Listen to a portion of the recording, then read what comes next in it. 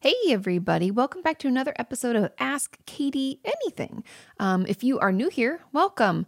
Every week, every Thursday to be precise, I answer around 10 of your questions. And I get those questions from my podcast channel called Opinions That Don't Matter, because that is a podcast that I have with my husband. And Ask Katie Anything video and audio is housed there. And I ask the questions on Mondays. I want to say it's like 6 a.m. Pacific Standard Time, but don't hold me to that. But on Mondays, I post in the community tab asking for your questions. You place them in the comments down below. I pick 8 of the most liked questions, meaning the ones that get the most thumbs ups. And if you have a question very similar to that, you can leave it in the comment below that question, and I'll add it to the question that'll get selected. And then the last 2 questions I answer are just random. I just scroll through them really quick and just pick one. And so that means that even if that one doesn't have the most thumbs ups, you still have a chance of getting your question answered, because I heard many of you were frustrated about that, and I totally understand. So without further ado and without further explanation, let's get into those questions. Question number 1 says, "Hey, Katie, I am a child of emotional neglect, and I was wondering if you have any tips on how to stop minimizing and downplaying my trauma. Even calling it trauma makes me uncomfortable because it wasn't overt abuse. I can't stop feeling like my trauma is invalid because I can't stop comparing myself to those who were physically neglected or emotionally and physically or sexually abused.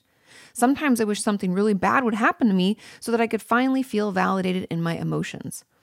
To me, it seems like emotional neglect alone can't cause all these pervasive relationship and attachment issues that I struggle with. So I continue to invalidate my feelings and invalidate the fact that emotional neglect is traumatic. I don't know that I can't rely on therapists, or I do know that I can't rely on therapists to reassure and validate me, and I know that the validation needs to come from me. So do you have any tips on how to do this specifically? Thank you and love you." And there was also a comment that I'll get into after, overcoming this emotional neglect and talks about a little bit. So I'll get into that after this. But the first part of this question, how can we stop minimizing and downplaying the trauma? It's hard. And I'm not going to pretend with you and try to tell you that it's super easy or what you're experiencing isn't normal or very common, because it is. And the reason that we do minimize or invalidate or downplay our trauma is honestly because trauma, if you guys don't know, is so closely connected. It almost always seems to be best friends with our 3 least favorite people, called shame, embarrassment, and guilt. And when we find ourselves in this shame, embarrassment, or guilt spirals, it's really hard for us to look at our situation, with clear vision and be able to see it for what it is. And because of that, one of the ways that we can kind of stop, or at least maybe prevent ourselves from continuing to downplay or minimize, is to imagine it coming from someone, like happening to someone else. So imagine that what happened to you happened to your best friend, or happened to me, or happened to someone else that you know or like, or anything like that. Just imagine it happening to someone that you care about. And what would you say to them about that trauma? Would there be judgment? Would you tell them that it wasn't that big of a deal, or that it's not actual trauma because no one really touched them? It wasn't so overt. Would you say that? And if the answer most likely is no, then why? What about it validates it for that person? Sometimes it can help to just externalize the problem. Often we're so much more judgmental over ourselves and our own situations, the way we deal with it, that we can just be so ruthless. But if we look at it on someone else, happening to someone else, almost the exact same thing, we can have a completely different view. So that's one way to kind of acknowledge the minimization or invalidation and stop it. If we can just kind of externalize it for a while, that can help us better understand our situation. And by validating this other person that we're pretending it happened to, we're validating ourselves. So that's kind of a sneaky way to get to it. And then moving on to another option is to start noticing the conversation that you have with yourself about trauma or abuse or the emotional neglect that you sustained, which is abuse, by the way. How are you talking to yourself about it? What are those things that you're saying that are minimizing it? Let's start writing those down. And then instead of thinking, I have to think positively or I have to argue back against it, that's not what I'm asking. What I want you to do for this one is to start coming up with more balanced, meaning not necessarily positive, but definitely not negative thoughts, or what we have called in the past bridge statements. So If the negative thought about our trauma or our emotional neglect is it's not that bad, they never really hurt me, they never really hit me or whatever, then a more balanced thought would be, yeah, they never really overtly abused me. However, neglect is still with me and it's still very upsetting and I still struggle. So give those bridge statements a try. I know they can be hard, but again, we're not trying to do that toxic positivity, like just think positive, just smile, think it's okay, talk to yourself more nicely. We know that it's really hard and we don't believe it. So instead, we have to build this bridge from what I like to call like dumpster fire island over into, positivity island, or like, lollipops and ice cream. I don't know. And so we have to build that bridge to get there. And all of those little pieces of that bridge are those more balanced statements. Again, another example would be, it's possible that all abuse is still abuse. And it's possible that neglect is abuse. I'm open to that. I don't like the word. I don't know if that's what happened to me. Remember, we don't have to fully switch it, but I'm open to that thought. I could maybe get behind that belief. Okay. So those are all kinds of bridge statements / more balanced ideas. Those all come along with like possibility, maybe, I'm open to, it could be. All of those words are all kind of the bridge statement land. So live in that, try to get used to it. I know it's uncomfortable. We don't have to believe them at first. We just have to keep trying, but identifying those thoughts and negative conversations that we're having with ourselves about the abuse, it will really just help us to be more aware and to shift it little by little. Because trust me when I tell you, if you're able to shift those all just a little bit into a more balanced space, you'll feel the difference like so intensely. Okay. So those are two main ideas. And then the third and final one before I get into the added on question to this is to check your facts. Now, I know I mentioned that briefly at the beginning. I was like, that's not what we're doing here. That's because we're going to do it here. So in this one, I want you to, just another way to prevent ourselves from continuing to minimize and invalidate our abuse or even just our feelings. This applies to all of us, to be honest, is checking your facts. So let's say we've done those first two options, right? We have come through these bridge statements and now we're like, it's still not good. I still minimize. I still invalidate myself all the time. That's when it's really helpful to pay attention to those thoughts and then see if we have any facts to support those thoughts, because usually the only facts we have are other thoughts. And you might hear my mom's dog, Charlotte. She needs the pets. But we have to check our facts on that. We have to make sure that we're not just pretending that something happened or really is true because we've had multiple thoughts about it. So often that's the only evidentiary support we have is just more thoughts. If you think about it, that's just crazy, right? You couldn't bring someone to trial just because you had a bunch of thoughts about it and that proves it. So that doesn't work here either. And so what I mean by checking the facts is when we have one of those negative thoughts, right? Emotional neglect is not the same. It's not as bad as someone who was physically abused. Let's say that's a very common thought or belief of ours. Then I want you to check in on that. So even in this question, I already have evidence that doesn't support that thought. The evidence is that you have pervasive relationship and attachment issues. Does that just happen out of nowhere? Do we have research that actually shows us that emotional neglect leads to those? I think we do. Has Katie created videos in the past where I've talked about this? Yes, I have. And did the neglect feel bad and make it hard for me to connect with others or trust others? Maybe it did, right? We just have to check those facts, see what we have in our life, in our experience with research, what other people are saying. That's all fair game too. Can check in on those facts and see if they line up and if they support that belief. If they don't, I'd encourage you to tell yourself, I can think this, but that doesn't make it true. And I actually have checked my facts and it's not true. And even just the act of doing that can help us feel better and help us stop minimizing our own experience so much. So those are really my main 3 tips, okay? Now, the comment on this question we also had, it says, I had both emotional neglect and emotional abuse from different people. One was a teacher when I was about 8 years old who would humiliate me, scream in my face, and throw things at me, pushing me around and isolate me from my classmates.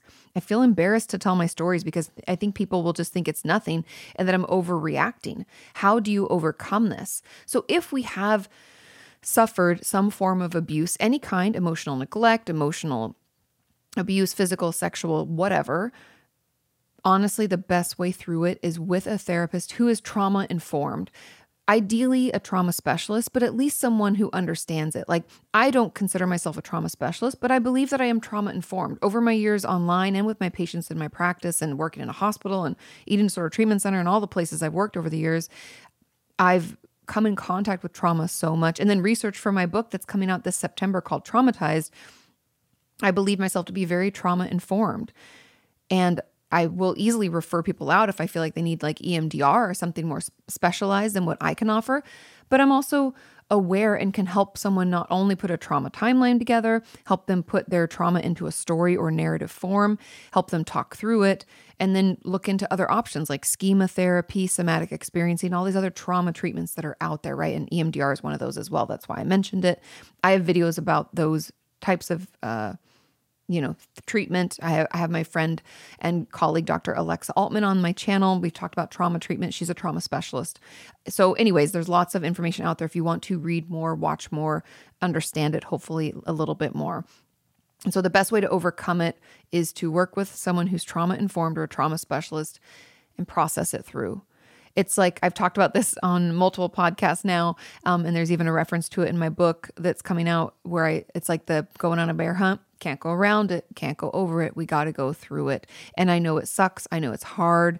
It sometimes feels like it'd be easier to just ignore that it ever happened, but we all know that ends up not being easier. We end up erupting in other ways and have other issues in our life like anxiety, depression, suicidal thoughts, all of those things and more.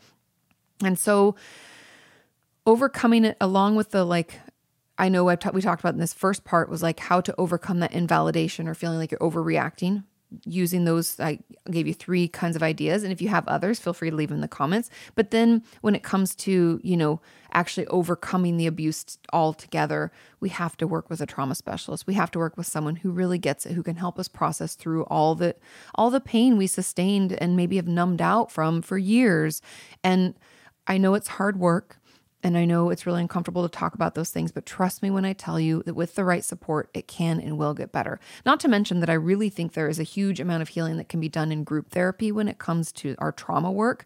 Yes, I know a lot of you just cringed because the thought of telling a whole bunch of people about it, it's hard enough to tell one person, let alone a group of people. But when we get to hear other people talk about their trauma and we realize just how not alone we are, I am telling you, there's just nothing like it. That support and that understanding is just not something that we can get any other way. And so I'd really encourage you to see if that's an option for you in your area as well. And I've mentioned this in the past, but the hopeforrecovery.org, it's hope, the number 4 recovery.org. You can go to the calendar on their website. And some of you, I mentioned this a few times too, they are at the bare bones of that company. It is a religious organization. So when you come to their homepage, it'll be like, do you want us to pray for you? Yes, that's part of who they are, but that's not a part of all their groups. If their groups are religious based, they say it in what it is. I've offered my time. You guys know I'm not religious at all. And I've offered up some of my time to answer questions for them. And I can tell you that it's really just a lot of trauma and eating disorder support. And they even have trauma-informed yoga. It's a great resource. So if you struggle, financially, or there's nothing in your area, that's a great place to go because it's free support. And they're always opening up new groups. So you can check that out. Okay, let's move on to question number 2. And that is, hi, Katie. I feel like I spend a lot of my time playing through scenarios in my head about different events. For instance, if there's a conversation I want to have with someone, I will play it through in my mind before I actually have it in person. I often find myself disappointed after certain things in life because they didn't live up to the picture that I had in my mind. I was wondering why this happens and if it could possibly be something along the lines of maladaptive daydreaming. I hope you're doing wonderful. That's interesting because I'm actually working on a video for my main channel all about maladaptive daydreaming. I don't think that's what it is. And here's why. Maladaptive daydreaming is something that we do as an escape from the stress of our life.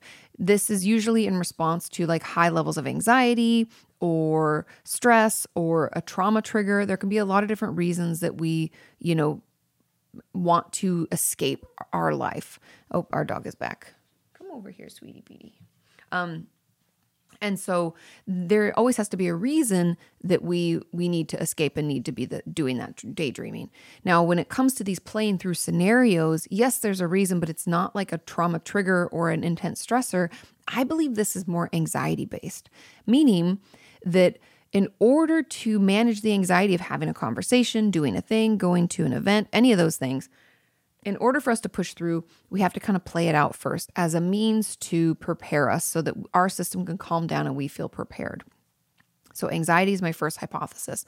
The second, and kind of linked to anxiety, is that sense of control that we get. By the way, I've talked about this in previous podcasts. Control is just an illusion. We don't really have it. We just pretend and think that we do for brief periods of time until the life reminds us that we don't. And, that's disappointing. But I think it's kind of those two. So this false sense of control and an anxiety component. Now, you'd have to tell me more to know if that is something that you feel is feeding this, but I wouldn't be surprised if you told me that you haven't struggled with some symptoms of social anxiety in the past, like not wanting to go out in groups and not liking to be with more than one person at a time, or struggling to make eye contact with strangers or smile, or feeling really nervous about, going to the grocery store, or going to work if there's a lot of people there, or if you have to, talk with someone that you don't know very well. Like the lead up to that is almost something you can't cope with, maybe having a panic attack or something like that. I wouldn't be surprised if you haven't experienced that in your life. And also know that this is very common. I even have my anxious patients on the flip side not play through scenarios before they happen, but play through them after they've happened forever and ever and ever, until we just wakes up at 2 a.m. We're like, why am I thinking about that conversation I had 10 years ago? What the fuck? But that's very common too in that anxious part. And I think that's what I think it is. And that's my hypothesis here. But I would love to hear more. Like, what do you guys think? Do you think that is, part of the anxiety thing? Or do you think it's more maladaptive daydreaming? Maybe I'm missing something here. Again, there's no diagnostic criteria for maladaptive daydreaming. We just know that it has like these plots and specific people, and it's usually in relation to things happening in our life, but it can also be a complete and total escape. And so maybe this role playing is maladaptive daydreaming. But again, I think the maladaptive daydreaming would be occurring because of that stress or anxiety just getting to a level that's too uncomfortable for us. So we have to take it somewhere else to work through it. But yeah, so those are my thoughts about it. Very, very common, usually anxiety driven. It could even be part of OCD. Now, if you don't know, OCD is when we have obsessions. We have these certain things in our life. It could be like, a lot of people think it's cleaning. It's often not. It could be checking things a certain number of times, continue to check to make sure the door is locked, or you lock the car, the oven is off, or the lights are off, or any kind of that checking stuff.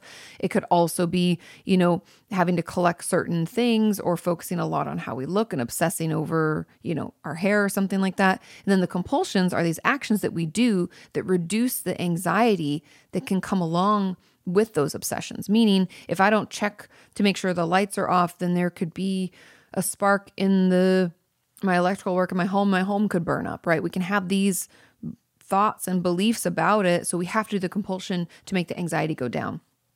So I could see that applying here, where it's like, I have these obsessions about social interactions, and in order for the anxiety or worry or upset to go down so that I can do that thing or continue living my life, the compulsion is for me to play it out. And so I play it out beforehand. I don't know. So those are just a few of my thoughts, but I'd love to hear yours. So leave more thoughts in the comments down below. But those are just my hypothesis so far. Let's move on to question number 3. And that says, "Hi, Katie. Can you talk about finding the root of your unhappiness or sadness? You frequently talk about how, without resolving the root of our issues, you cannot get rid of those unhealthy coping skills. How do you know what the problem is? I'm in my early 20s, and after I left the nest, I realized how sad I am when I'm by myself. Not because I'm lonely, but because no one distracts me from my feelings anymore." Oh, that's interesting. "How do I know where to start? Is trauma always the reason for such deep-rooted feelings? No, not always. I sometimes struggle to admit I have trauma, but on the days I do, I still question, what if it's not the root of my issues, and processing trauma will solve nothing? How do you know if it's related?" Okay, first of all, it's not always trauma. For anybody out there who's like, well, I don't, I feel really unhappy or super, super sad all the time. And I don't have any trauma in my past that I can recall. I mean, maybe I do, but I don't remember and I'm not sure. It's not always trauma based. Some of us are just more predisposed to struggle with depression in our lives. Could be genetically speaking. It could be, we are genetically predisposed and we had something happen in our life to kind of turn on that gene so that our depression is almost, for lack of a better term, is like activated. That could be what's causing it. And unfortunately, that's just kind of how things are, right? That's like why my hair is like frizzy curly because of genes. It's not anything that I can really, I guess I could get it chemically straightened, but you know what I mean? It's just like a genetic thing that we just have. And we all have our own genetic makeup for better, for worse. So there's that. And also in this question, this person mentions that they struggle to admit they have trauma. So I think that there is something there. And going back to that first question that I answered about minimizing or invalidating our trauma, I think that's happening here a little bit. And so if the lack of people distracting us from how we feel is causing us to actually experience all of the feelings that maybe we stuffed down in the past due to the trauma, then I can't think of anything else that would be the root of the issue.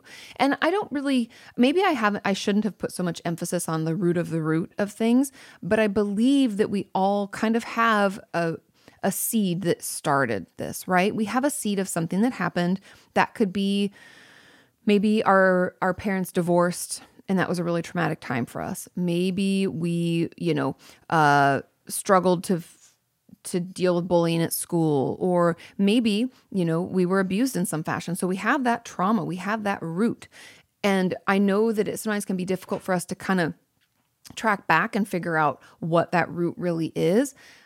I guess I would just encourage all of you to not worry so much about, is this the thing or not? It's more like, are we being honest with ourselves about what we've been through and what we're experiencing? And can we, and here's the hard part and why therapy is so healing and so fucking difficult, is can we be curious without judging as we try to figure it out? Because even in my own work in therapy, there have been times where I thought, oh, that must be the root of the issue. It's probably because my dad worked away from home. My dad was a contractor, so he'd be gone on jobs for sometimes, 3-4 months. I think once it was 6 months at a time. I'm like, is that why, for a while, unavailable people were attractive to me? Is that, you can kind of hypothesize what the root of this is. But then come to find out that like 6 other women in my family struggle with anxiety and worry already. So then like some of the stuff that I'm struggling with probably came from that, because genetically speaking, I'm probably more predisposed for anxiety. And I know that we can sometimes think we have to figure out what this big issue is, or the big root of it, right? And it can feel like maybe I'm not digging deep enough. I'm telling you, as long as you're questioning and being curious and not judging yourself as you learn about it, you'll get there. You'll figure it out. And I can tell you with 100% certainty that the more you just talk about your process and what you think it might be and work to heal, especially in the case of the person who asked this question, this trauma that you're invalidating, what is it? What happened? Can we talk about it? Can we allow ourselves to feel that sadness and that unhappiness without judgment? Because my guess is that it's like this cycle where we feel unhappy and sad because no one's distracting us from those feelings, right? So those feelings are happening. Then we judge those feelings, right? We have thoughts about those feelings. We're like, I'm such a loser. I shouldn't have done that. I don't know why I feel this way. Blah, blah, whatever we want to say, all that shit talking we do to ourselves, right? Then that feeds into more unhappiness and sadness. And we just go round and round and round. And we can get caught up in that. And so if we can kind of stop that cycle, so we feel unhappy and sad, what if instead of judging and shit talking ourselves, we said, I have had some tough things happen to me. I'm still trying to figure out what it really was. But it's okay to feel sad. What if that was the response? I think we'd have a completely different outcome and hopefully get us out of that cycle that we're kind of caught in. And yes, I know it's hard work, but just being aware and trying our best, that's all I'm asking. And then there was a comment after this question. Oh, at the end, sorry, I'm missing something here. It says, is trauma always the reason for such deep-rooted feelings? Not always, but in this case, it sounds like it is. A lot of times it can just be difficult times or genetic predispositions. But a lot of times, again, you guys, I've talked about how we think of traumas as these big events. And a lot of times they're these smaller events that have led up to us feeling overwhelmed, like moving a lot as a kid or maybe going through a divorce. I know divorce can be super traumatic, but I'm saying not for everybody. Maybe it was just an adjustment for us, the divorce, or maybe we were bullied for a short period of time, or maybe it was emotional neglect, right? And it didn't feel like there was anything overt and large, but it just kept happening, right? This thing kept happening to us. So I don't want you to think that traumas are always this one big event. It can be a lot of little events as well. And then, okay, I sometimes struggle to admit I have trauma. Okay. And then the last thing is, how do I know if it's related? So when we are doing that digging and we're trying to figure out what the root of the cause is, can we, in some fashion, with the help of our therapist, this is where a therapist comes in big time, is help us make connections from the trauma or experience to the way that we're reacting now. Like, for instance, I was talking about how, me finding unavailable men attractive or something could have been due to the fact that my dad wasn't home as much when I was growing up. He was often on at jobs, he'd be home sometimes for like a year because they'd just be between jobs. And my mom would be like, please go do something. And so that's when like he'd build our back house or work on the garden or whatever. So, but there were these times when he wasn't, and I could easily draw that correlation to a pattern in my life. Do you see what I mean? Or the genetic predisposition. I can see that pattern in other women in my family that are blood relatives of mine and apply it to my life. So in the case of this, are you seeing this, unhappiness and sadness? Is it a reaction out of the pain that you feel from the trauma? Or can we draw a line to that? Can we find some kind of connections in there? Have we actually admitted that bad trauma or upset happened to us? Have we allowed ourselves the time needed to put it into a story form, to process it through, talk about it, maybe do EMDR or schema therapy or somatic experiencing? Have we given ourselves an opportunity to work through it? If we haven't, then the way to know if it is connected or not is to do that work. And then might be surprised that unhappiness and sadness might go away. And then we have our answer. I know we like to know ahead of time because why would I want to work through this? It's super uncomfortable. It always benefits you to work through it. But I know therapy is really hard, but that's kind of how we can find out if it's connected or not. Now, there was a comment on this question that said, Katie, counseling sounds like a great place to get everything out. But what if you need to talk about your roots and they are traumatic, but also can be taboo? Also, could it be illegal to discuss it in counseling? And pretty much what this person is getting at is that they're worried about their therapist reporting them or what the limits of their privacy are. And I've told you guys, as far as I know, in the United States, in the state of California where I'm licensed, we can only break privacy. First of all, if you're under 18, you do still hold your confidentiality, but you're not an adult, so parents can be told certain things. Now, I was taught, in my law and ethics professor, who's amazing, still love her, she's wonderful.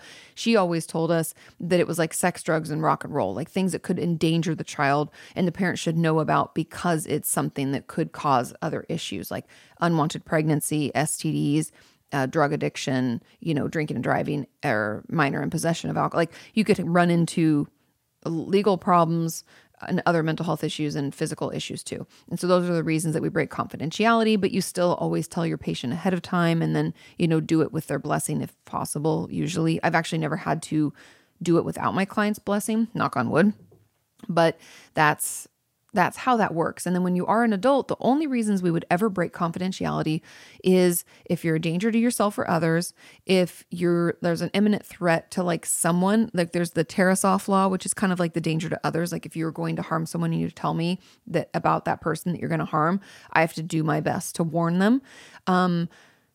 Or when it comes to like the abuse, I have to report abuse. And so if a dependent adult, an elder, or a child is in danger, meaning they've abused you and I have reason to believe because you told me that there's another child or dependent adult or elder that's in their care that could be being abused now, I have to report it. So those are the only real reasons that we would report it. Other than that, you can tell them things. And if you are over 18 and you're talking about something that happened back in the day, I'm no longer mandated. You get to choose, again, unless there's someone there that's in danger. And those are the laws as they apply, again, in the state of California. But I just wanted you to know those are the limits to confidentiality. And it's important, something you all should ask, and you should be getting part of what you sign, the paperwork you sign when you see a therapist is called informed consent. And along that comes a lot of the confidentiality. Like in all my paperwork, when my patients first come in to see me for the first time, in their intake paperwork is always that information. So if you forgot because it's kind of overwhelming, it's a lot of stuff to read, ask your therapist, hey, what are the limits to confidentiality? Can I get a copy of that? Because it's a lot for me to read and understand. And they're going to say yes. And we always have a shit ton of those copies on hand because you have every right to ask for that copy and we have to give it to you. So ask for that if you have any concerns. Now let's move into question number 4. Oh, as I just spilled water on my phone. Let's dry it off on my leg. Do not fret. Okay, question number 4 says, hey, Katie, what's the difference between a very confident person and a narcissistic person? What's the line between confidence and narcissism? If a person is too confident, does that make them narcissistic? I'm curious what you think about it. I sometimes confuse a narcissistic person with a very confident person.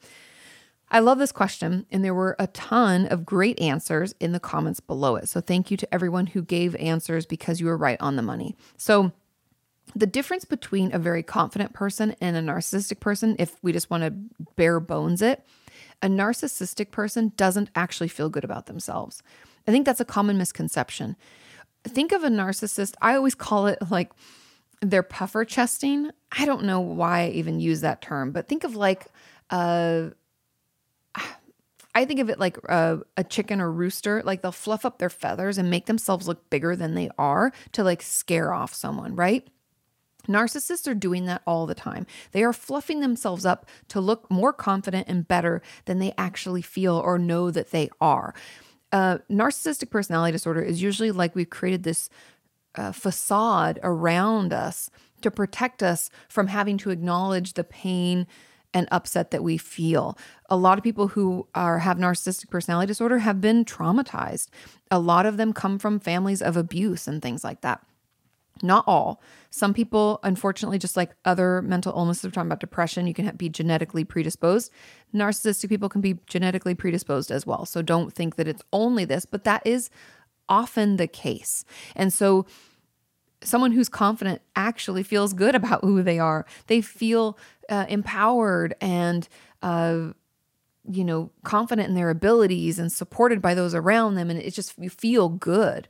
A narcissist actually never feels good. They just pretend that they feel good. And so that is really the main difference. And I don't want to convolute it too much with like the diagnostic criteria because I don't really think that's necessary here. So the line is really, because they asked what the line between it is really whether it's actual confidence or not. Now, people throw around, this is the problem I have with people throwing around mental health terms without actual knowledge or understanding. It's part of the reason why this channel exists. If you guys don't remember, back in 2011, when Sean and I started this channel, it was with the goal of helping people understand that eating disorders aren't just a vanity thing. Like, I wanted people to know what eating disorders were really about. If you don't know much about me, if you're a new subscriber, a new viewer, I specialize in the treatment of eating disorders and self-injury. That's a lot of the work that I've done in my private practice. And as I've worked in treatment centers and all sorts of stuff over the years. So that's really where the core of my work and my experience comes from. And so people need to stop saying, oh, that's so narcissistic, or they're such a narcissist, because they're taking photos of themselves and putting it on the internet. It's possible that they could be a narcissist, but maybe they just feel really good about themselves, or maybe they want to empower other people by sharing their stories. Like a good friend of mine, Rosanna Burgos, of Mama B, of the AB family, she shares a lot about like how to build up confident children and how she's worked on her own confidence. And that's a beautiful thing to watch. And it has nothing to do with being narcissistic. It's actually comes out of a place of fulfillment and validation and self-support. And so that's really the difference. I don't want to talk too much more about this. And if a person is too confident, does that make them narcissistic? No. That's just one component of a narcissist. And if you want to learn more, I have videos about narcissistic personality disorder. I should probably do an updated one on the diagnostic criteria. Maybe I could work in some skits so you could see it play out, like how it could look. But just remember, people who are narcissistic don't actually feel good about themselves, will never apologize for things that they've done wrong. A confident person apologizes easily. They will also, always see the bad side in people, look to create drama and stir up, issues. They can struggle to even see their role in anything. They always blame everybody else. It's just a very different type of person. And even narcissists they often don't have empathy for other people, meaning they can't even imagine what it's like to put themselves in someone else's shoes. They can't do that mentally. It's like they're incapable, which is really hard for people to understand. We had a lot of backlash when I did that video with Shane years ago about a sociopath, which is someone with antisocial personality disorder, because they don't have empathy. And it's really hard. It's nearly impossible for those of us with empathy to imagine someone who doesn't have it. It's like, we just can't, because that's not our brain.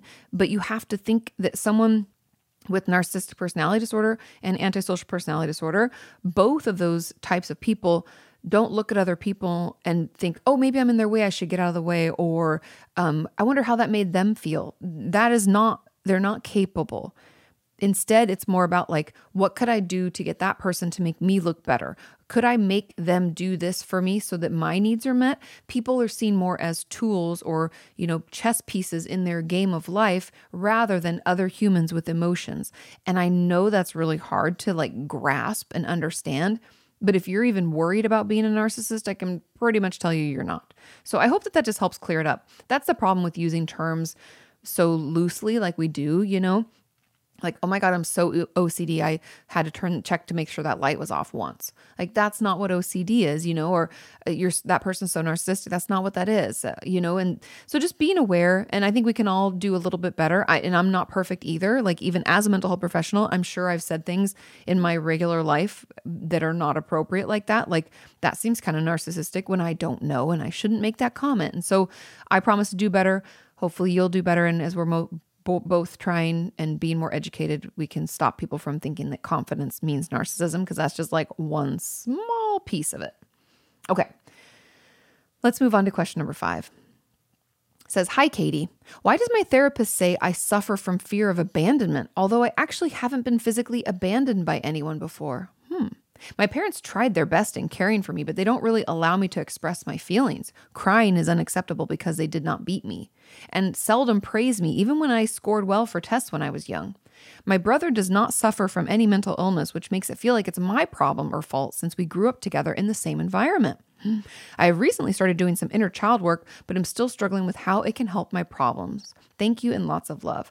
Okay, what we have here is what I was talking about. I think it's the very first question. Yes, it is the very first question. Emotional neglect. I have a video. I think it's called Emotionally Unavailable Mother or Parents. Just look up Katie Morton Emotionally Unavailable on YouTube and it will come up. That's what's happened to you, unfortunately. When parents, they can look good on paper, right? Parents can buy us a home where we have our own bedroom. They can put clothes on our back. They can feed us. They can take us to and from school. Heck, they can even put us in like a fancy private school and get us all these tutors and all, we're in sports, and like from the outside, our life looks fucking amazing. But what we're missing is that emotional connection and support. That's really what children need.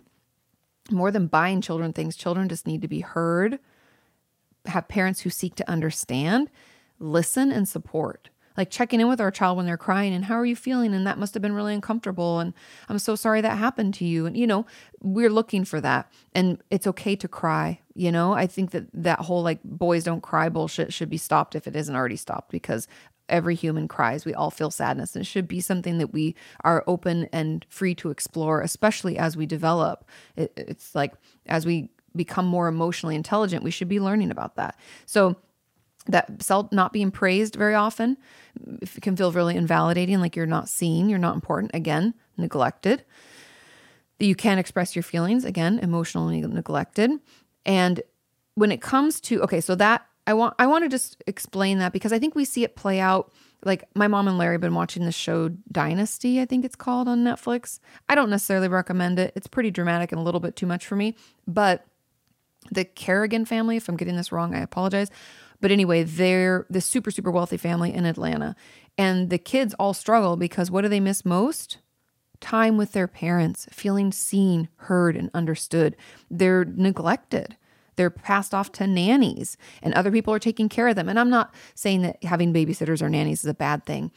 I'm saying that parents should still be present, ever present, checking on children and emotionally supporting them. Because a good on paper parent where it's like, well, they have all the means to do whatever. Yeah, money doesn't buy you happiness is an old saying for a reason. It's true. Money buys you things. Money makes some things easier. But after, there's tons of research. You guys can search this. I forget when I did a video. It's like 4 years ago or so. But there is a ton of research out of the US, Australia, and the UK that proves that once we can pay our bills, meaning we're not stressing about paying our rent or our mortgage, we can have a car that runs. If we have an upset of like, oh, I need new tires, we can afford it. Once those basic needs are met, our happiness level does not go up as we make more money. It actually starts to go down. So like it goes up for a certain point and then there's a decline. And so having parents who like did everything and it kind of looks good on paper does not mean that we weren't neglected and that we don't have a right to struggle. And so of course that fear of abandonment is ever present because you as a child didn't really we were emotionally abandoned. I think we think of abandonment as a physical, like you said, you haven't been physically abandoned. We don't have to be left, like parents left and never came back or something for us to struggle with abandonment issues. It could be part of a BPD diagnosis or borderline personality disorder, or it could be because we were emotionally neglected and we felt emotionally abandoned. That is very much just as, difficult and just as much of a reason for you to struggle as a physically abandoned situation could create. So you have every right to feel that way.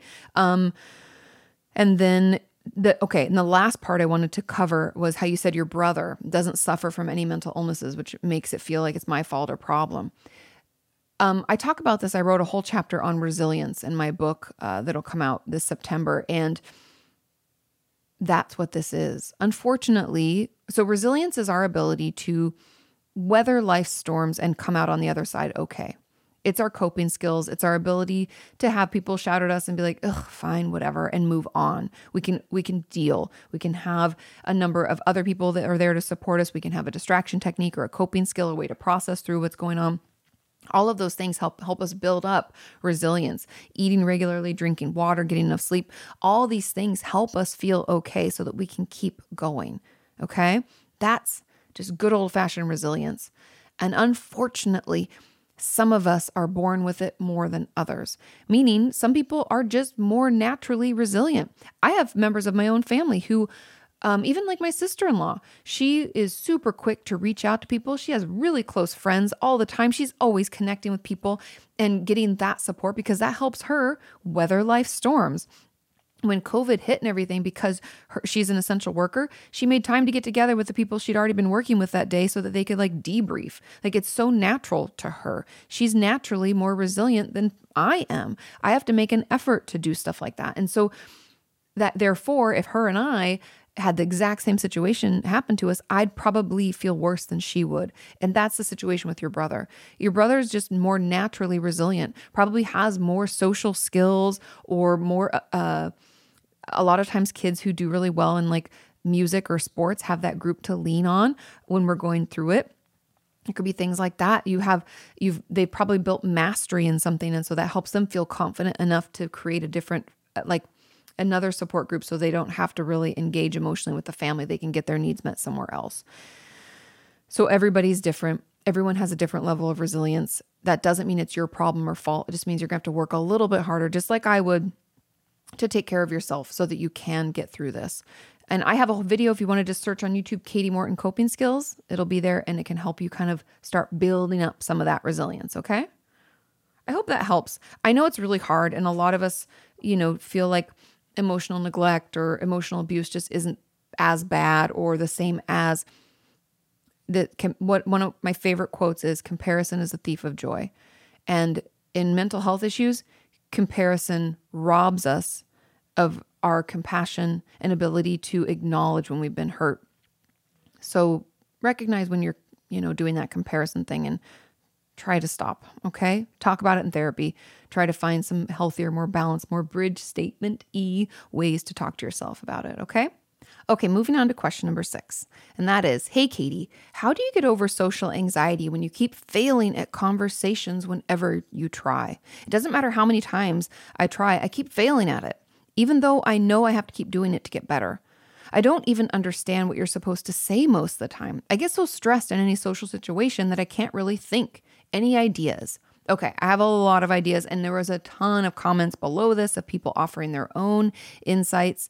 And someone else left a comment, and I'm going to read it because it's very similar and right in line with this. It says, "This is me also. Conversations are really hard. However, I suffered a lot of trauma at home. So Katie, would you address or treat social anxiety in the same way?" So I'll get into that too, okay?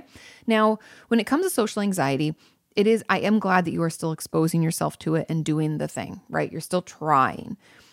However, what we probably need to work on is role play in therapy. I've done that with so many of my patients, fake conversations. When they come into session, they'll know that they have to start the conversation with me. They have to ask me how I'm doing, and we'll do at least 10 minutes of like what I would call cocktail talk, where it's like very lighthearted. Look at the weather and how was your day and is work okay? And that kind of, I don't know, the conversations that we all hate, those very surface level, basic conversations that don't really get us anywhere, but it's how we get to know each other, right? It's that light conversation, and it's kind of those first meetings, and what usually prevents those of us with social anxiety from ever engaging at all, because it's like, well, to have that conversation is just too painful, right? So role play in therapy is a great technique and a great tool. Also, I don't know, I'm trying to think if I can think of any resource off the top of my head. I don't think Hope for Recovery has anxiety-based groups online, but finding some groups, I know that's like the antithesis of this, but if you can at least for a moment be like, hey, everybody else in this group feels exactly the same way I feel, at least we're on an even playing field, right? We're starting at the same level. Some of that can be really helpful too. I used to run an anxiety group for teen girls back, this is like, I don't know, 6-7 years ago. And the first few sessions were really uncomfortable for them, but they became the best of friends. I mean, not all of them are like the best friends, but they got really close. They would get together, and get smoothies and whatevers and play soccer together. And they did things together outside of the group. And I thought that was really, really great. And so finding a group, I think, can be really healing. I know some things are limited with COVID, but I think honestly, we have more resources online now than we ever have. So I think it would behoove you to search, or if anybody knows of any social anxiety groups online, leave it in the comments. But I would look into that. So those are the two: role play with your therapist, look into the groups. There's also meetups, and you can pick some that are, meetup.com. You can do things outdoors where it's, maybe safer, wear masks, if whatever makes you comfortable. But that could be another way too. Meetup has been great for a lot of my viewers and patients over the years. You guys have told me all the time how it helps you get together with other people who have dogs or love coffee or like to go hiking or, like to knit. There's a zillion things. So you can find something like that you feel comfortable with. And then the third, which kind of brings, or I guess that's kind of the fourth, but this brings me into another idea that I have, is doing an activity instead of just the dry meet and greet with kind of those, surface level conversations can be really helpful. So what I mean by that is, if we are going to get together with people we don't know, a social activity, let's do it around something like an actual activity, like knitting, learning an instrument, playing a random sport that we don't know, we're not very good at, but we're going to try. Any number of things, creating art, making ceramics. I don't know, you guys, anything you can think of. Doing a shared activity can be really cool. And that gives you something to do and focus on. And it can kind of lower our anxiety level so we can keep talking and maybe not feel like, oh, I don't know what to say. I don't know what to say next. And we've turned into, what I'm sure we're telling ourselves is a blubbering idiot, but we just, are kind of quiet, and it's hard for us to come up with things to say. So those are my ideas. And then I do want to add in that a key component for most of my, patients and viewers alike is the build up to this exposure. So instead of feeling like you have to engage in conversation right away, some of the ways I start with my patients is having them make eye contact with a stranger and smile. Now I know we're wearing masks right now, so that fucking sucks. But if you're outdoors, maybe they won't be wearing masks, and you can make eye contact and you can smile. And then after doing that for a few weeks and starting to feel comfortable, I want you to strike up a conversation with someone briefly and make it someone who it's going to be really short-lived and they're working. So this means someone at the grocery store, someone at the coffee shop. Like let's say I'm at Starbucks and I walk up and I'm like, I'll have a grande iced soy latte. and then I order. And as I get out my card or go to pay, I'll just say, yeah, it's really nice day today, huh? Did you have a good weekend? Like I ask a couple simple questions or statements. They say something back. I say, have a good day. I walk away. I can role play that. I can practice ahead and I can nail it. It's really short lived, right? So that's the way we really move into the exposures versus like going all in. That can be a little overwhelming. It might be why you feel like it's just too much. And then having things to calm your system down in the meantime is helpful too. Fidget toys in your hand, some breathing exercises, knowing you can always excuse yourself and say, oh, I'm going to go use the restroom, or I'm going to get a glass of water, or I'm going to get another drink, or another bit of food or a piece of pizza, whatever. You can just excuse yourself. Calm your system down, use your resources and your tools in the moment, and then come back and try again. So those are just some of my ideas. If you're out there and you have some tools and techniques that worked for you, as always, please let us know. Share in those comments. It's super helpful. And so then the last part of the question, the comment below about trauma and social anxiety, I would not treat them in the same way. I would treat the trauma first. Again, back to that earlier conversation about the root of the root. Trauma is like, it's not always the root of everything, right? But for those of us who've been traumatized or had trauma in our lives, which I think is a lot of us, it's like this seed that this whole tree of symptoms has grown out of. And so we can have all these symptoms like self-injury urges, depression, anxiety, like social anxiety, right? Maybe I have some eating disorder urges. I can have all these things going on. And it's all out of that seed of that trauma. And so even though social anxiety can feel like the big issue, I would encourage you to find someone who is trauma informed or a trauma specialist in your area and start that work, because that will do you the most good in the shortest amount of time possible, even though trauma work can take some time. I think that might even be, and my suspicion is that is the cause of your social anxiety. Okay. Now moving into question number 7, and it is, hey, Katie, would you be able to talk about orthorexia a little more? How do I know if I have it? Currently, I struggle with OCD and I'm having a hard time figuring out whether my unhealthy obsession with being perfectly healthy is just another form of my OCD or part of my perfectionistic response to emotional neglect, or whether it's an entirely separate issue. Thanks so much and lots of love. Lots of love to you too. Now, orthorexia, if you aren't familiar with the term, it's not a diagnosable eating disorder, FYI, as a lot of things are in the DSM, but that doesn't make them any less relevant or any less, prevalent in our lives. Orthorexia is kind of this urge to eat extra healthy to the point where it becomes, that's why I think in a way it is an eating disorder and should be in the DSM, but it's like, they would say it's anorexia or bulimia, depending on the symptoms. But it's when our quote unquote, I don't even like to call it healthy eating. It just that term healthy, good food, bad food just really bothers me. But it's when quote unquote healthy eating is taken to the extreme.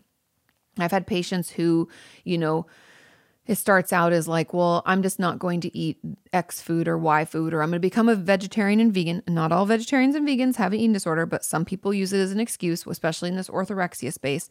But I'm doing it for my health. I'm doing it because my cholesterol is high. My doctor told me to cut back on these things, but it's not just healthy eating. It moves into this space where we can't eat food for periods of time. There's all these rules to follow, and it turns into, you guessed it, a full-blown eating disorder because it's super, super restrictive, and we can get super hung up on all the, different things we can have and can't have, and what meats are okay, not okay, veggies are okay, not okay, fats and okay, not okay, carbs, there's all this judgment around food. And I've even had patients take orthorexia so far as like, I can't eat anything that hasn't been grown and harvested within a certain radius of where I live. So it's a lot of different forms this can take. And that's roughly what it is without getting into it too intensely. And maybe I should make a new video about it.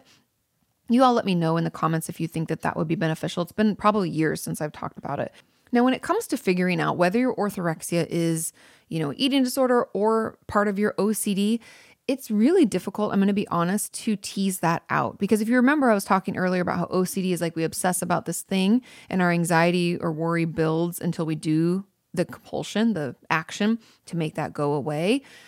You can see how we could easily put that with an eating disorder, right? I feel really, really anxious about the food that I ate, and until I purge, that anxiety will only build or something bad will happen. I'll get super fat or people won't like me or whatever lies our eating disorder tells us. You can see how that could be really closely tied. I would talk to your therapist about it because it's going to be so specific to you. And my belief is that the way to tell the difference, and you guys can disagree or agree, but the way I've parsed it out with my patients is it strictly food related? And because if you guys don't realize, eating disorders are like chameleons.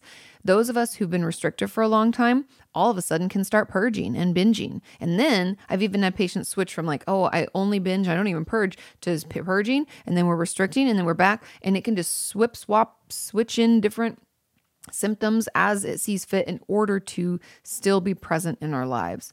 And if that is part of this, like if you maybe challenge yourself to eat a food you don't know where it came from or something like that. I mean, I don't know. Again, it also would be hard with your OCD, but I'd be curious if it's just food related thoughts about and like how we can make the eating disorder stay with us and how it, if it's just food thoughts that control like 90% of our brain, I would suspect that it's an eating disorder. But if we feel that it's just this anxiety builds and there's this worry about something bad happening and then we do the thing and maybe it applies to a few things in our life. Like a lot of my patients will have like intrusive thoughts as part of their OCD, and it has nothing to do with food. It's usually like sexual or violent in nature. Do you have those? That would be more OCD driven. So I know it's tricky, but that's how I would tease it out. And I'd love to hear your guys' thoughts too, but that's the way that I have,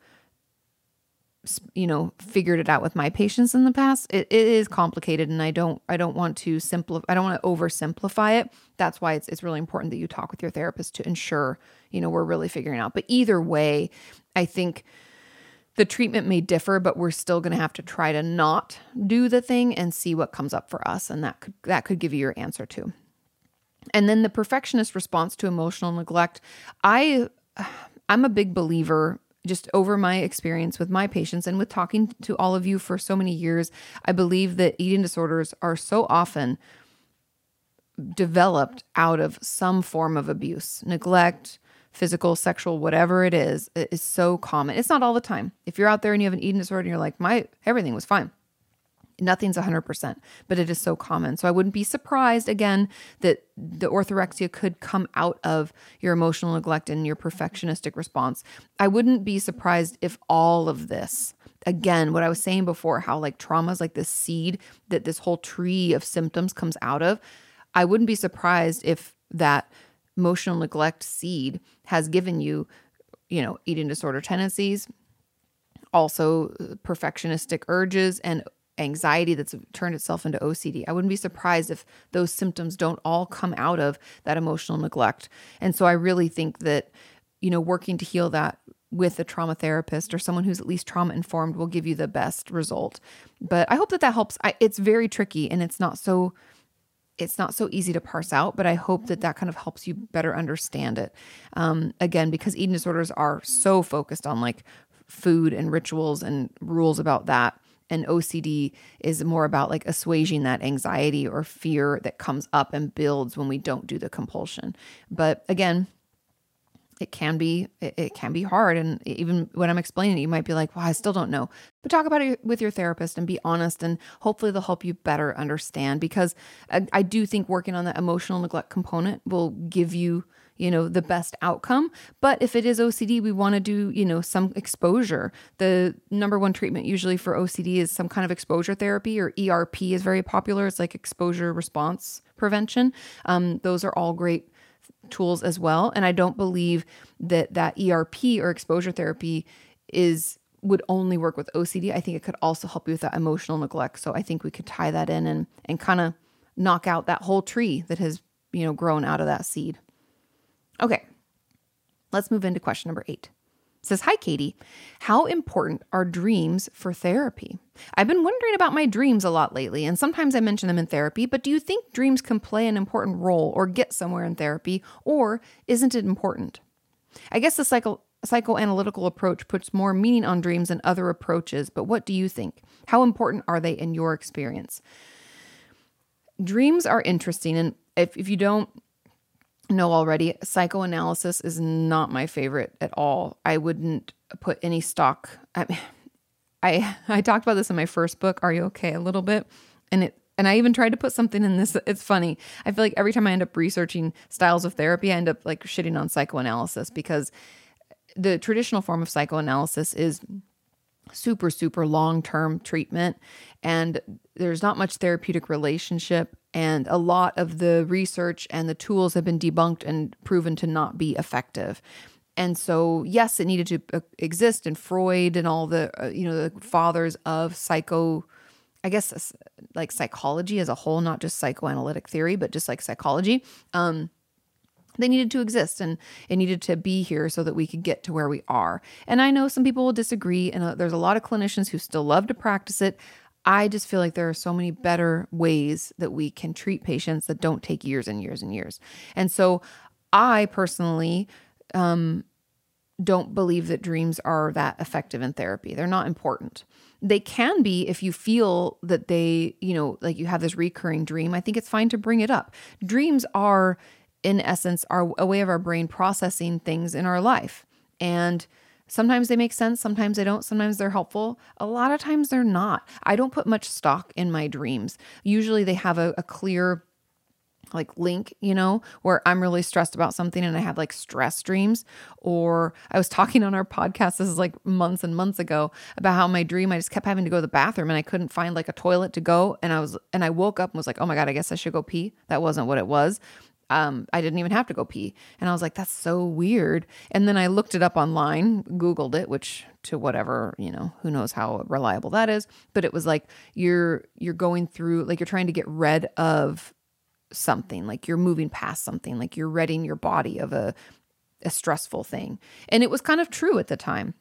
It kind of was in line with what I was going through and how I was feeling. And so anyways, I don't put a ton of stock in it, but if you had a dream that bothered you or a recurring dream, I think it's worth bringing up. But if you just like, I don't always remember them and sometimes they just don't make any sense, I wouldn't worry about it. Therapy is more about patterns that we see in our life and relationships, ways that we interact with other people and how we can improve that, like communication, stuff like that, processing through issues, getting to know our feelings more, and like overall gaining more insight into why we act and are the way that we are, right? That's kind of what we're getting to. And so in processing through, obviously, I don't want to leave that out, like any of the upsets and traumas and things that we've been through in our life. That's what it's really about.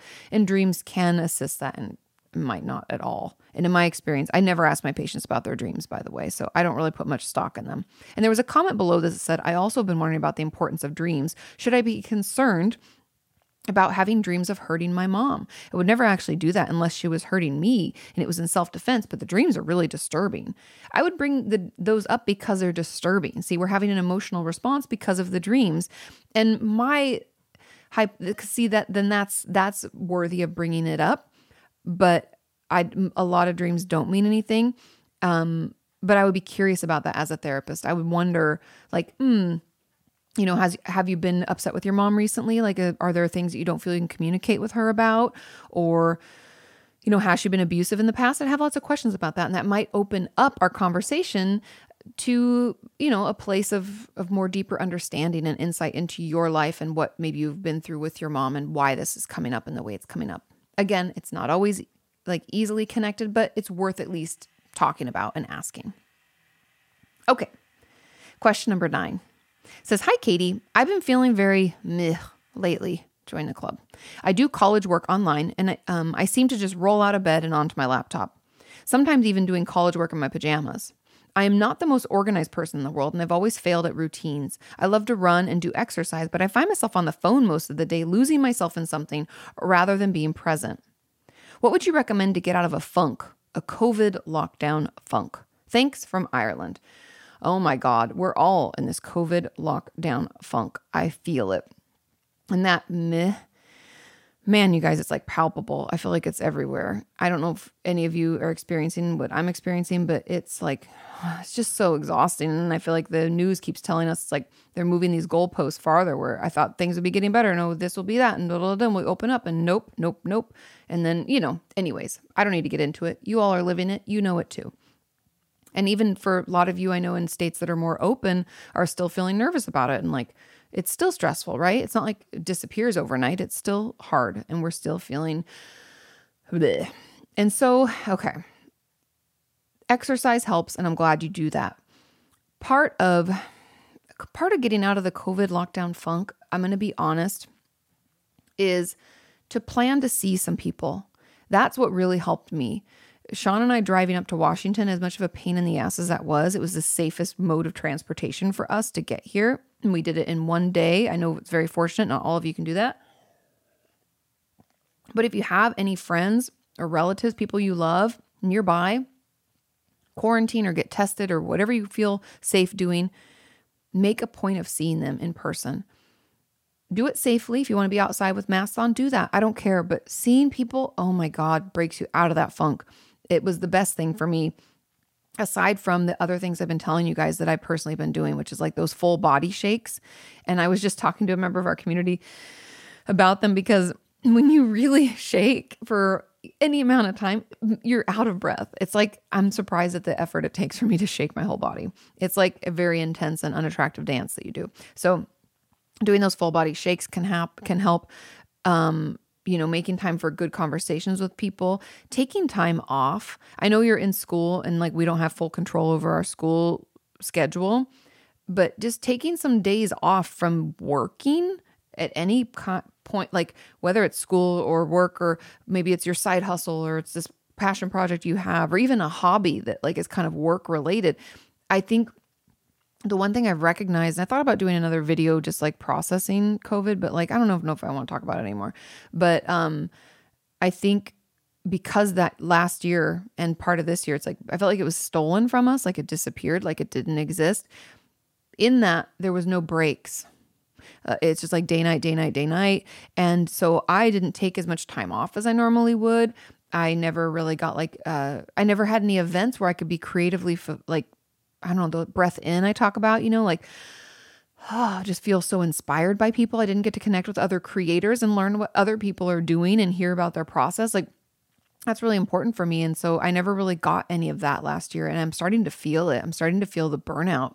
And I think the way that we can connect, if we can find ways to connect with the people like we normally would have, I know it won't be in the same way, but find a few people, do it safely and see them, because this whole lockdown quarantine bullshit is like really taking its toll on our mental health. And I think another thing for day to day is setting aside from your workout, let's pick 2 small things that you want to do each day and plan it out ahead of time so that you can, get together with that one person that day we planned it, or I watched that favorite show, or maybe I do face masks on Fridays and call my friends and we watch a rerun of Sex and the City. I don't know. I'm making things up, but I think we kind of have to have a few things in our week to help. It's not about like the strict routine or schedule. It's more about having something to look forward to. I would encourage you, this has been huge for me, is just setting alarms to get up and trying to keep somewhat of a regular schedule, because I don't know about any of you, but like the urge to stay up late and sleep in or just sleep in has been really big right now. And it's like, I'm not feeling that motivated and I don't, it's like, why? And I don't mean to be a downer. I just want to be honest with you all because it's, I feel it. But those alarms and getting up and just starting the day has been really helpful too. It just gets me going. And changing out of sleep PJs into daytime PJs. That also helps. Even though it's still PJs, who wants to put jeans on when you're at home? Am I right? But you can, I'd encourage you to, if you can afford it, find a cute couple of sets of PJs. I know Gap has this huge sales right now. I don't know in Ireland what you guys have, but they might be on Amazon too, or there might be your little local shop has some cute sets. You can get those and have like your school outfits that are pajamas and comfy, but cute and feel like you're changing your clothes and, washing your face. Like some of that stuff and routine wise can help just changing at least a little bit. I hope that helps. We're all in it. I wish I had better advice. It's just been really, really hard. And I think some of those things are just some of the things that help me, and hopefully it helps you. And as always, you guys leave things in the comments because I'm needing just as much help and advice as you guys are on this one, because it's been rough. Okay. Question number 10.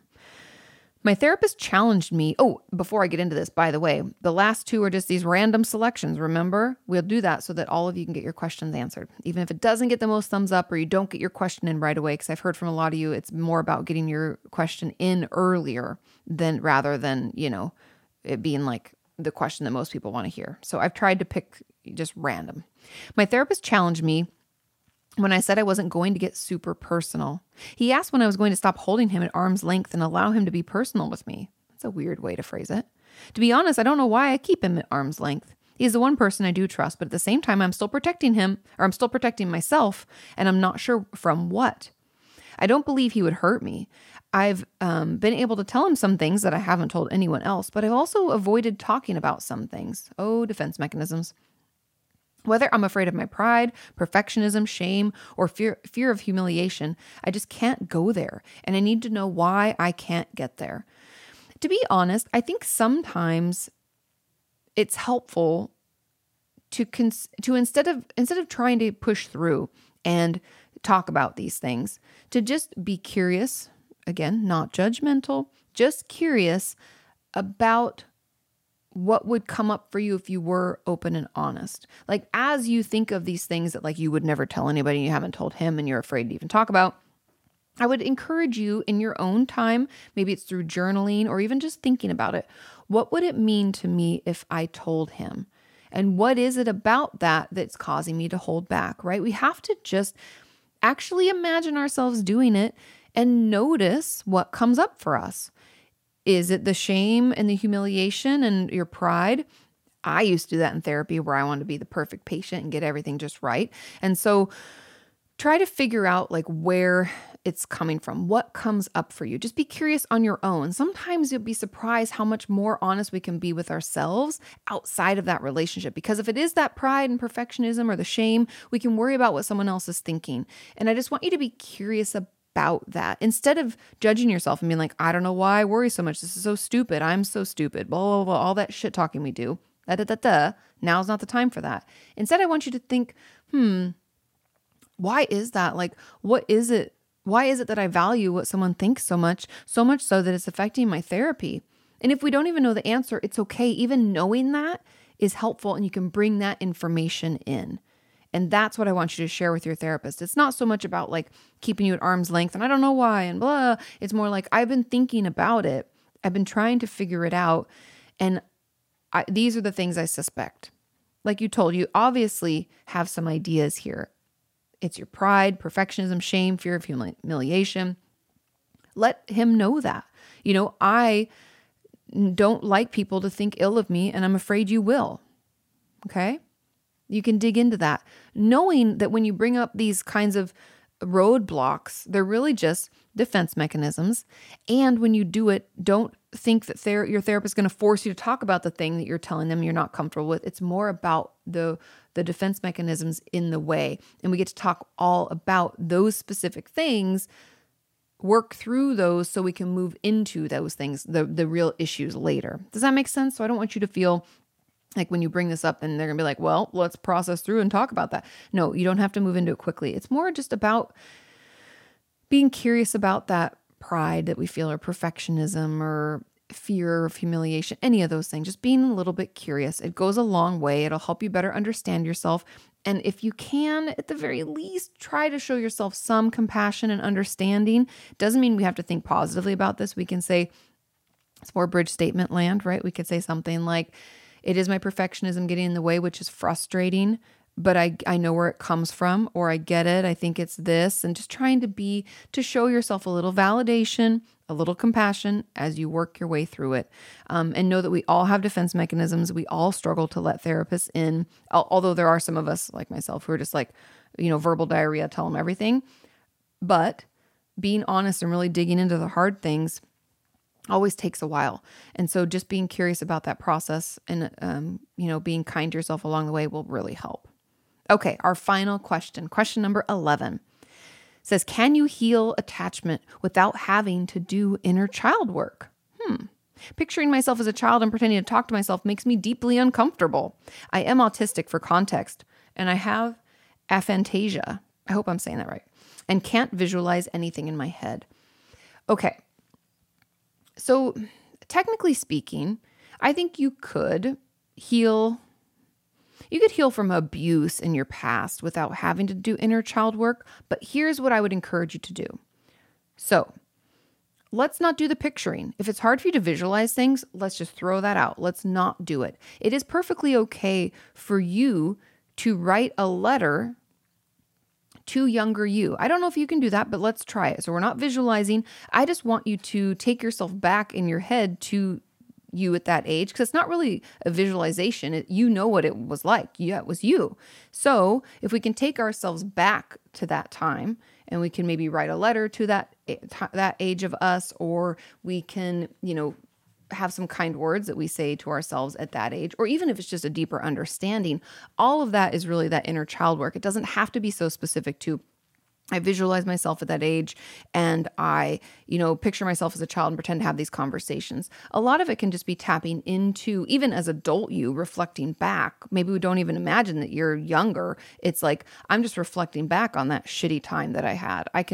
In my head, I know what it was like. I experienced it. I lived through it. Could we write a story about that? So that might be a way for you to work on that without having to do kind of that like uncomfortable inner child work where you imagine you're a child. A lot of people don't like that. I've heard from a lot of you doing like other parts work and types of therapy where you're like, it's a little too woo-woo for me. That's totally fair. And so I think that instead of feeling like you have to write the letters or have conversations or imagine yourself at a certain age, maybe it's more helpful for you to just think back as adult you and remember what it was like and write that story. Because I think the reason that we talk so much about inner child work is really just being able to tap into how we felt back then. A lot of us aren't able to do it as an adult. We can't reflect back because memories can be hard to come by.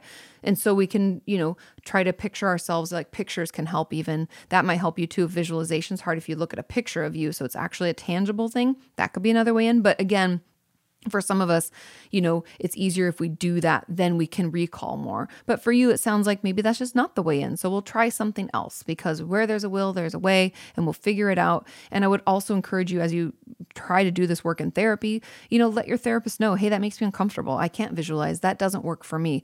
It's perfectly okay to tell us that. That's it. It's actually more helpful. Otherwise, we're going to keep trying to push you down that one path. And you're like, this is not working. And that's not what we want. We want to be working together. It's not me, tugging you behind me, like, forcing it. It's us working, you telling me, hey, that didn't work. I tried that homework. It was really hard. I couldn't do it. And then we pivot and we try something else, because we've got tons of tools and techniques and tricks up our sleeve to help you process more quickly and feel better as fast as possible. Thank you guys so much for your questions. If you are new, I ask these on the community tab of my podcast channel, Opinions That Don't Matter. My podcast comes out every Thursday. Sean and I's Silly, Goofy, Ridiculous podcast comes out on Saturdays. If you're looking for just an escape from the meh of 2021, you can go over there and hang out with us. Thank you so much for listening. Have a wonderful week, and I will see you next time. Bye. You can ask her why breakups suck or why you've hit a plateau. Inquire all those questions you've always wanted to know.